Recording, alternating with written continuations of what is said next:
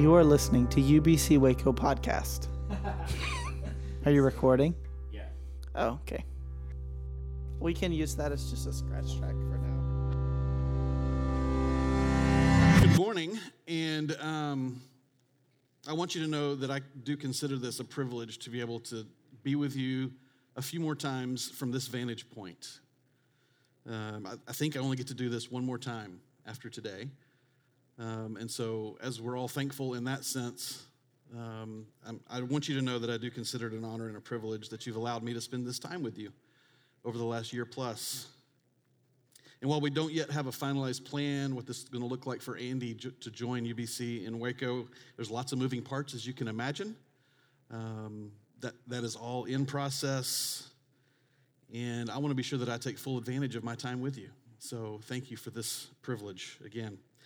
So as we head into our few moments together this morning, please join me in prayer.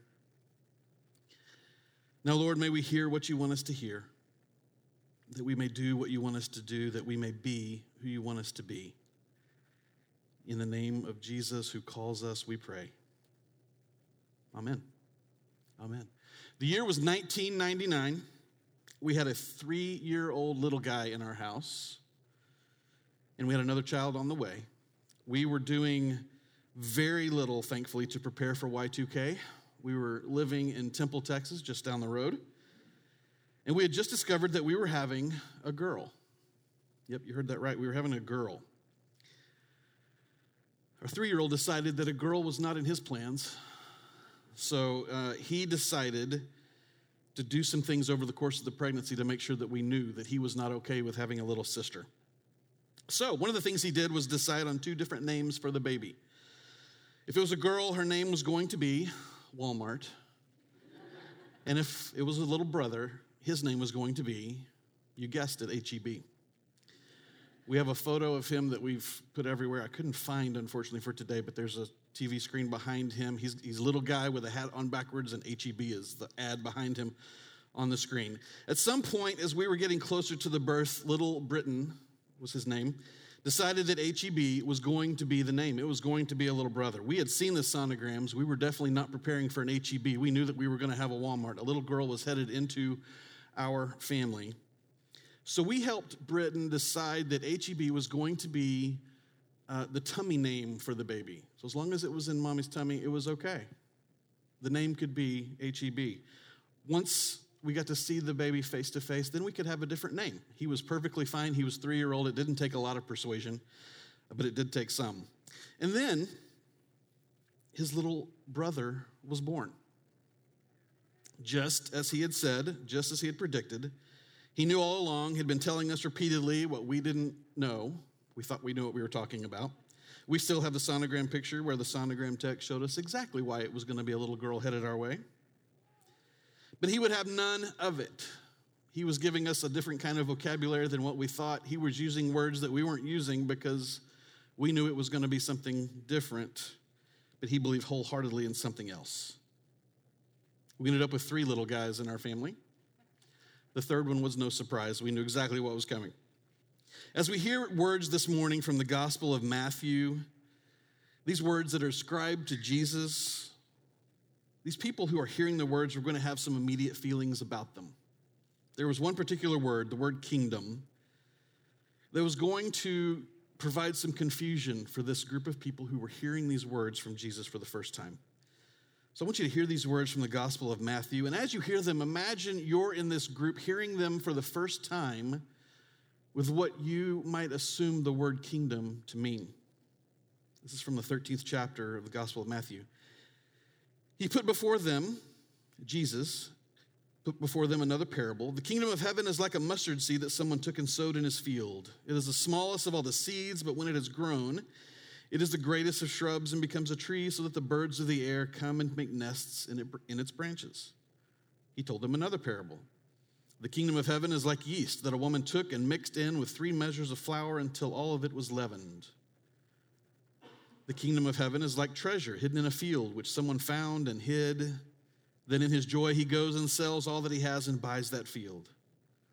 Again, the kingdom of heaven is like a merchant in search of fine pearls.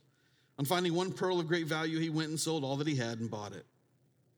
Again, the kingdom of heaven is like a net that was thrown into the sea and caught fish of every kind. When it was full, they drew it ashore, sat down and put the good into baskets, but threw out the bad. So it will be at the end of the age. The angels will come out and separate the evil from the righteous and throw them into the furnace of fire, where there'll be weeping and gnashing of teeth. Have you understood all this? Jesus asks them. They answered yes. Side note, what else were they going to say at that moment? Seriously, yes, sure, yes. And he said to them, therefore, every scribe who has been trained for the kingdom of heaven is like the master of a household who brings out of his treasure what is new and what is old. This too is the word of the Lord. Thanks be to God. 5 parables in one sitting. It's like a lightning round of parables that Jesus gives us here. Each one of these could be its own sermon. We're not going to do that. But I am going to focus on the first 2. Because as I wrestled with this passage this week, it's where I ended up. And so I want you to take this journey with me, and I want you to kind of join me as we go there. First things first, though, kingdom of God, kingdom of heaven. In the other 3 Gospels, Mark, Luke, and John, we see the words kingdom of God. In Mark and Luke, for some of the same stories, some of the same parables, kingdom of God. In Matthew, it's kingdom of heaven. Lots of speculation about why those words could be different. It's the same thing. And so as the people who were hearing this for the first time heard this, they understood it to mean the same thing, kingdom of God, kingdom of heaven. Those who heard these words knew exactly what they thought a kingdom was. They were in the midst of an occupation by a force not in their favor. They knew that it took a precise planning to maintain a kingdom, but the word they were hearing wasn't the kingdom that Jesus was talking about. It was a completely different matter. I wonder if those who could hear Jesus, even the disciples who were in the group, I wonder if they were disappointed by what they heard. All of this talk of a kingdom and not even one mention of a king or a prince or a military general who was going to come in and take things over. According to Jesus, the kingdom of heaven did not resemble the popular notions held by those who heard his words. What they thought was going to be a theocratic kingdom with a capital in Jerusalem that was formed by forcibly driving out the Romans. There was going to be violence involved. There was going to be lots to this taking over of a kingdom. But Jesus, in these 5 and other parables that we can read throughout the Gospels, is saying, no, the kingdom of heaven isn't like this. It's like this. It's not what you're thinking. The kingdom is completely different. In fact, you may remember that after John the Baptizer baptized Jesus in the beginning of the gospel account, Jesus stands up from being baptized, goes immediately into the wilderness, we read, for 40 days. The first thing he says after coming out of that wilderness is, the kingdom of heaven is near. And then we immediately see that he's not talking about it's coming soon or it's imminent, like it's going to happen now. He's not talking about that. He's talking about it's already there.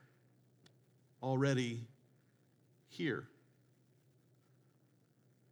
The kingdom of heaven, as Jesus was telling anyone who would listen, wasn't about power, but the simple things that just kind of happen. Simple things like seeds that turn into trees and leaven that turns into bread. Your house may have been like ours as the pandemic hit month 3 or 4 in 2020. And by that, I mean, yours may have also smelled like a sourdough starter. Everyone I knew had one, including us. My wife loved to take care of that. I know there's lots of things you have to do to it to make sure that it stays with you, that it's still good. I don't know what those things are, but I know there's yeast involved at some point. And I could smell every bit of it and loved every moment of it, whether it was 1 loaf or 10 that was coming out of an oven. We would enjoy every morsel of that bread. This parable, though, is not about the bread. It's about what goes into it. It's about this ingredient that's talked about through Scripture as corruption. Everywhere you read about yeast in Scripture, except in these parables, it's corruption. What does this mean that the kingdom of heaven is like something that corrupts? That the kingdom of heaven is like the least expected and yet the most ordinary things, a mustard seed and and yeast. What does this say about us? Back to those who are hearing these parables for the first time, trying to make sense of what they were hearing, which it seems as if Jesus absolutely loved when he said parables and nobody really understood. So when he asked the question, do you understand what I'm saying? It was more of a rhetorical question. We get that, right? I mean, these are not things that were meant to be understood quickly. But what they were hearing at that time had to be a mustard seed, question mark. The kingdom of heaven is like a mustard seed.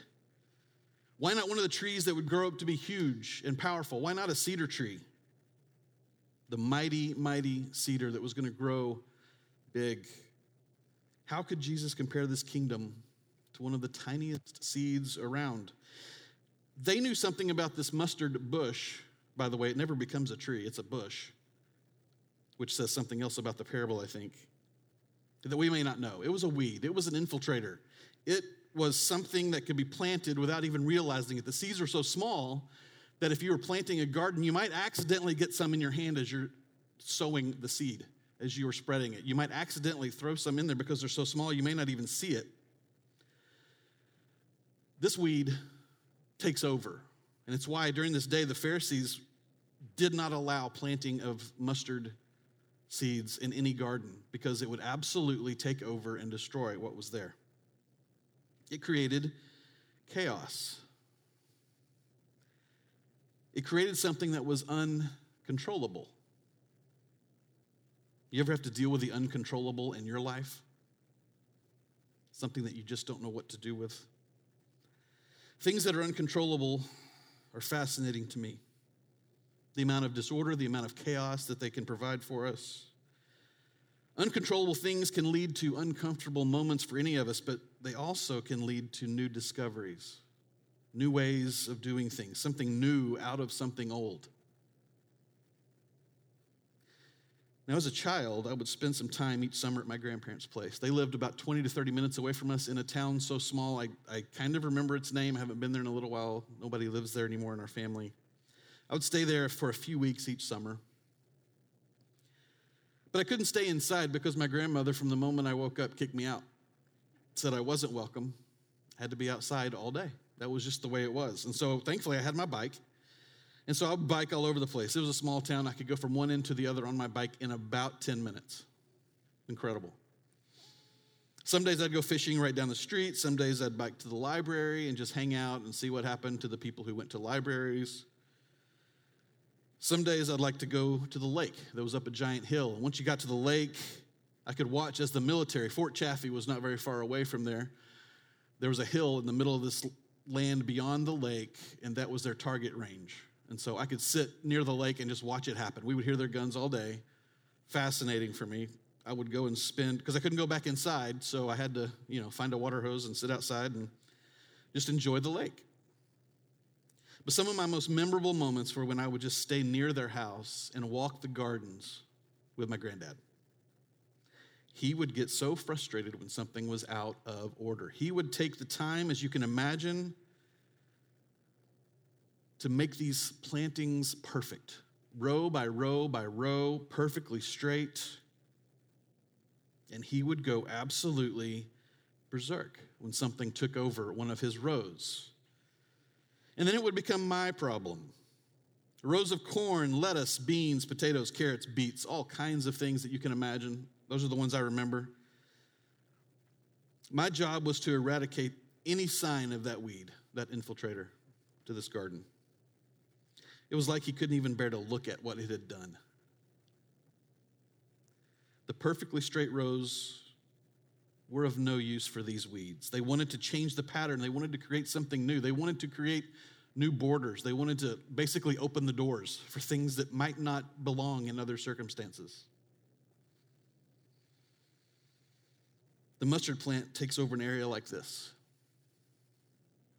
What were once nice, ordered rows of plantings in the garden were no longer ordered. They were no longer precise. Chaos controlled the situation, and this is what those who heard Jesus share these parables might have heard when they heard these words. The kingdom of heaven is like this small seed out of which comes a newness that breaks down barriers. It's unpredictable in its nature. It creates something new and beautiful and becomes something that allows for a home to be made. As we read the parable pointing to the birds making their home in these bushes. This all makes sense though, right? When you look at what Jesus did throughout the Gospels, he kept breaking down barriers and disregarding taboos. He disregarded the taboos concerning fellowship with sinners. He surrounded himself with outcasts and those who socially were on the margins. Jesus disregarded the taboos concerning eating meals with people like the despised tax collectors. He disregarded the taboos concerning Samaritans and even made a Samaritan of all people the hero of the parable about loving one's neighbor. Another absurdity which would have been highly offensive to many who heard it. Jesus also disregarded the taboos concerning the place of women in society and the segregation or marginalization that women felt during those moments. Sounds a whole lot like the kingdom of heaven is in fact very much like a mustard seed or leaven, unpredictable, yet intentional in what it is doing. Jesus was very clear in pointing out that the kingdom of heaven is not something we are aspiring to. It's not something we're waiting on, but something we are already in the midst of. The kingdom of heaven is very much near. And as we wrap up our time together this morning, I have a few thoughts from a few folks who are some spiritual heroes for me along my journey at different points. I want to start with Brennan Manning. He's a Franciscan priest. You can follow along as I read this quote. The kingdom is not an exclusive, well-trimmed suburb with snobbish rules about who can live there. No, it is for a larger, homelier, less self-conscious cast of people who understand they are sinners because they have experienced, I love these words, the yaw and pitch of moral struggle. Yaw and pitch sounds a lot like chaos and disorder and unpredictability. Another quote for me from N.T. Wright rings true. You can follow along. When God wants to sort out the world, as the Beatitudes and the Sermon on the Mount make clear, he doesn't send in the tanks. He sends in the meek, the broken, the justice hungry, the peacemakers, the pure-hearted, and so on. And then finally, from someone I hope you're aware of, Rachel Held Evans. The kingdom, Jesus taught, is right here, present yet hidden, imminent yet transcendent. It is at hand, among us and beyond us, now and not yet. The kingdom of heaven, he said, belongs to the poor, the meek, the peacemakers, the merciful, and those who hunger and thirst for God. It advances not through power and might, but through missions of mercy, kindness, and humility. In this kingdom, many who are last will be first, and many who are first will be last. The rich don't usually get it, Jesus said, but children always do. This is a kingdom whose Savior arrives not on a war horse, but a donkey, not through triumph and conquest, but through death and resurrection. This kingdom is the only kingdom that will last. UBC, the kingdom of heaven is here, among us, through our acts of mercy and kindness and humility. And as we look to a new future for UBC, let us again discover how the kingdom of heaven is here and join in the work to be done for this. Let's pray together. Give us, O God, eyes to see and ears to hear and hearts to understand your kingdom on earth as it is in heaven. And as we go from this place, may we do what you would have us do, that we may be who you would have us be. In the name of Jesus who calls us, we pray. And we all say together, Amen. Amen. And I want to invite you to join with me in the discipline of silence for just a moment, listening for the Holy Spirit perhaps to correct something I've read, perhaps to minister to you in a different way. Join with me now.